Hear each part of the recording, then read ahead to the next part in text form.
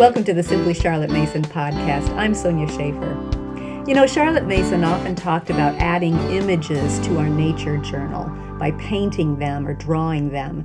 But what do you do if you're not very good at painting or drawing, or if you don't enjoy it very much? Can you still keep a good nature journal?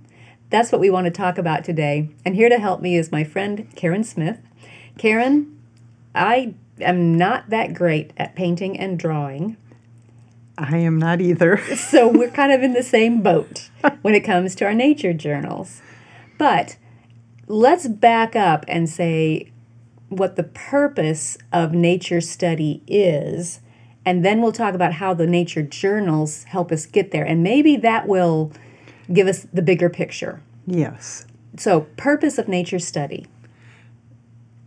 To cause you to stop and look at the creation and to notice differences, similarities, how things are formed, how things move, how things eat, how they change, how they grow, all of those things that happen in nature that if we just walk right by, give them a glance, we're not going to notice. One of the things for me with nature study is how much observing nature causes me to praise God for what He has created. And to me, that's the ultimate in nature study. Yes, yes. Charlotte talked about that all creation praises God. And, yes. And we should marvel more and more as we learn it, yes. learn about it more and more. And there's much to marvel at when we stop to notice. So how then can drawing, painting, creating those images in the nature journal, how does that help us attain that goal?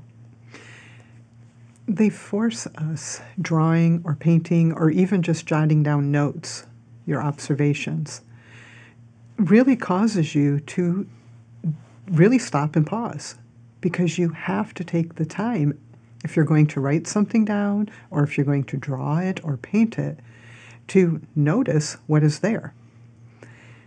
If you're not, you get, as I said, you give it a passing glance. Oh, that's a pretty flower, and you move on. But when you take that time to, I want to write something about this, or I want to draw that, paint it, capture it somehow on paper, now you have to look more closely to notice all the details. It seems like drawing or painting takes longer. Well, let's put it in steps. Writing a description of what you saw takes longer than just glancing at it and moving on. Yes. And it seems to me like drawing or painting what I saw takes longer than just writing about what I saw. Not necessarily. Okay. Depends on how long you're going to observe it when you're writing about it and That's what details you're going to look for. Because you're looking for those details so you can write about those. It's the same process that you're going through to look at the details as you are sketching or painting. That's a good point, because I was just thinking, I have an example from my nature notebook here. And I just wrote down 2 Texas star blossoms left. That didn't take me very long, but it doesn't say what they looked like. It Correct. Doesn't say how big they were. It doesn't say where they were. So even in my writing, this is probably the step between glancing and moving on and actually writing a good description. I think I was taking a shortcut here. But you still wrote something down. I did. And that's important, because the next time you see those, you may pause longer and learn more about it. Mm-hmm. Or notice that they're gone. Right. And now I know when they bloom and when they don't. And yes. Yeah. Yes. And those are little details that you add to that store of knowledge over time. You're not going to learn everything about whatever you're observing in that one time that you stop to pause. That's something that is continuing, ongoing.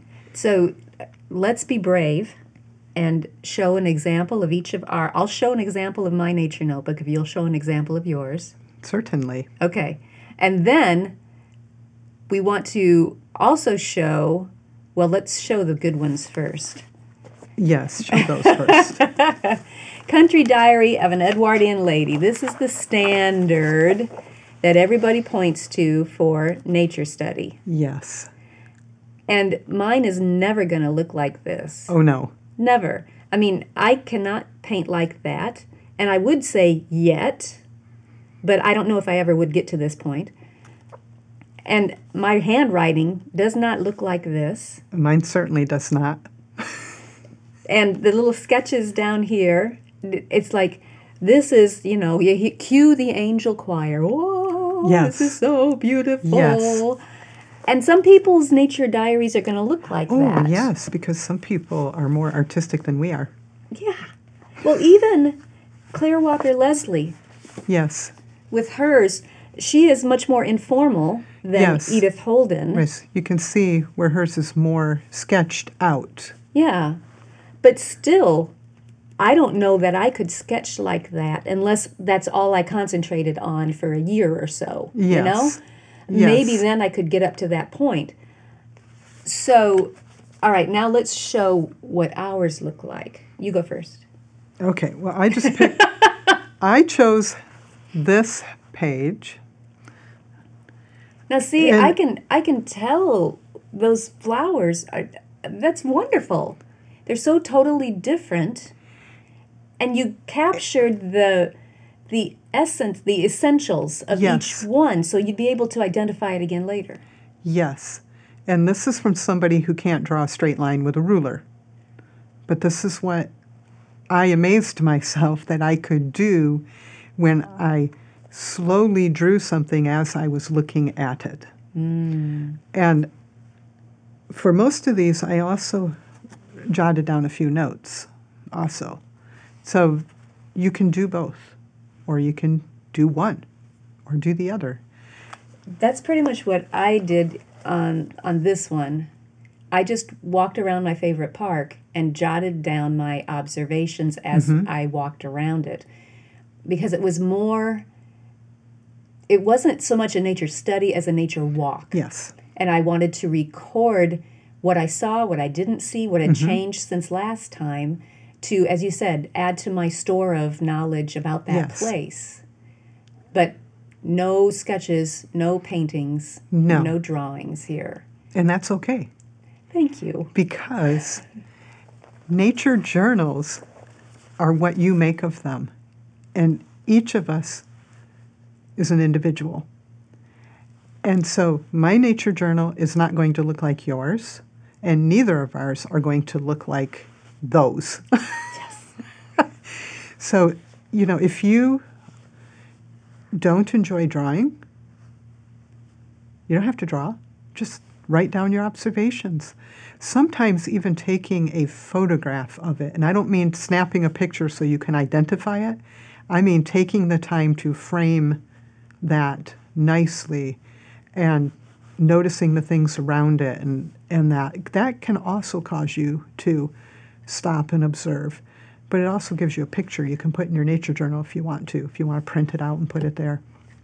But there are different approaches to nature journaling, and none of them are wrong. It seems like the whole thing is to slow down and take the time to observe all that you can Yes, in that moment yes, about that particular nature friend. yes. And I find for myself that the more I learn about things in nature, the more in awe of God that I am. Because what he created is so intricate. And we only find that out by looking at it closely and observing it. And that reminds me, I was just reading yesterday, the author made an interesting comment about God does not compare his children to each other. And so often I think we get hung up comparing our nature notebook to the Country Diary, Yes, or even siblings can get hung up yes. comparing. It can become... I can't draw as well as my big brother or big sister. Right. And that becomes a detriment or a deterrent to doing nature study. How can we encourage our children not to compare, but to make their own nature journal a reflection of their own discoveries and a record of what they as an individual have discovered? Yes. I think part of the job of the parent at that point is to help each child find his or her strength and then concentrate on that for their nature journal. I know you can't draw as well as your sister. Yet. But you can tell me what you've observed and I can write that down for you. Or you can give it a try, and it's okay if yours doesn't look like your brother's because you're different. You're both unique individuals, and that's okay. This is yours, and that's his. You make yours yours. I like that idea of you make yours yours. Because Charlotte was so much about the child as a person. Yes. And respecting each child. And I love how the nature notebook is so much like other notebooks that she encouraged us to keep. It is such a personal thing. It starts out blank, and you make it a reflection of you. Of you, yes. Yes, very much so. So, your book of centuries. What you put in your book of centuries is not going to be the same as what I put in mine. There may be some overlap, but different events and people in history, some are you're going to connect better with, and some I'm going to connect better with. And that's going to be reflected in that book of centuries. And even how we record it. I have a friend whose book of centuries is all sketches and captions. Yes, mine would be all writing. Mine is lists. Yeah. And, the same with your book of mottos. What I put in mine is going to be what I connected with. And that's not going to be the same for you. Our life experiences are different. Yes. So let's bring that over to nature notebooks as well. It's what I observe or what catches my eye as we do our nature study might be different from what you observe. Yes. Or I might prefer to record it in a different way than you do. But the end goal is to observe. And praise God because of what we observe. Yes. And we can all do that. Oh, yes. In our own way. Yes. Thanks. If you enjoyed this podcast, subscribe through iTunes, Google Play, or your favorite podcast app so you don't miss an episode. You can also subscribe to the video version of this podcast or read the blog post on our website at simplycharlottemason.com. All of those links will be in the notes, along with links to any resources that I mentioned. Thanks for joining me. I'll see you next time.